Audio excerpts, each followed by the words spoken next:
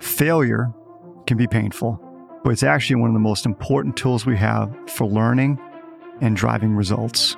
Traditional definitions of success and failure leave little room for nuance.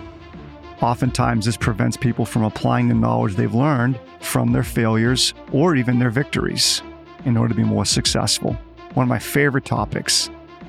Listen to this quick snippet, and if you want to hear the full conversation, scroll back to episode number 60, Failure, the Building Blocks of Success.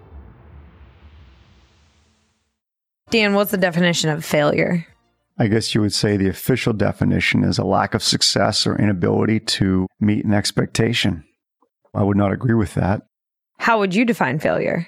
I would define failure as not trying. So if we go back to the official definition, what about that definition do you not like? Lack of success is very subjective.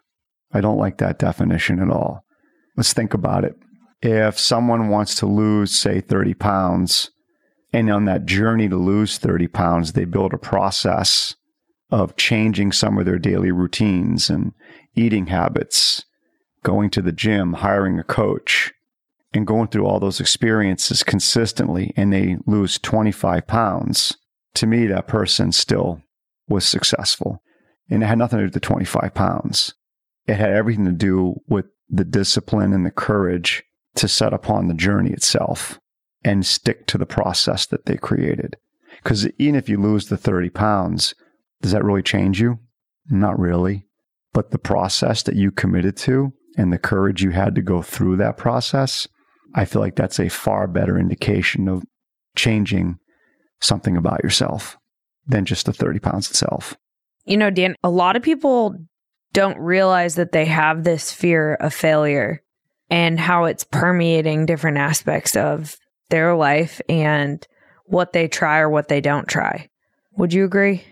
100%. We see it every day in our coaching. People who have been successful up to this point in time, again, success can be subjective, but they taste success, they achieve success or experience it. So often they stop. They stop trying new things. They're open to the academic side of learning new things, but they don't push forward to apply them. And it's not until you apply something, it's not until you feel that hesitancy of, do I do this and do I not? And then you push through it until you truly learn something about yourself, or you truly learn something about the situation, or you learn something about that skill. Otherwise, it just remains academic on a piece of paper or in a book. And I do feel like applying new ideas and skills when one has already been successful is a huge inhibitor to success moving forward.